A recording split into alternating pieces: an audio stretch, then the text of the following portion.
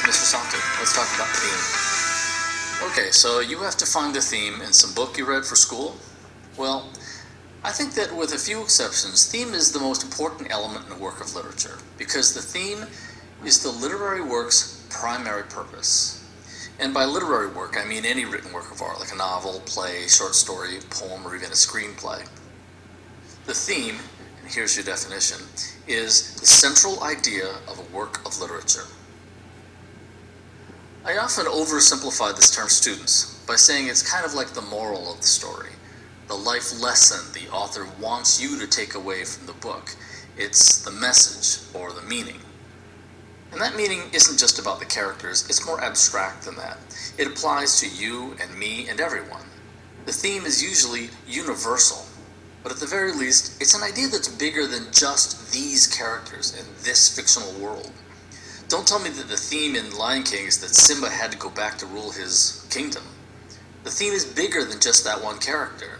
The theme is that all people should live up to their responsibilities because they're needed by the people around them. You see, that's a theme.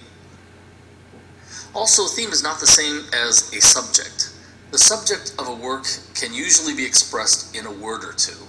Family, courage, the nature of love, right? That's the subject. However, the theme is the idea that the writer wishes to express about that subject. It's an opinion, not a fact. If you tell me that the theme is love, I'll say that's wrong, and I'll ask you, what about love? The theme isn't a thing. It must be an opinion about that thing.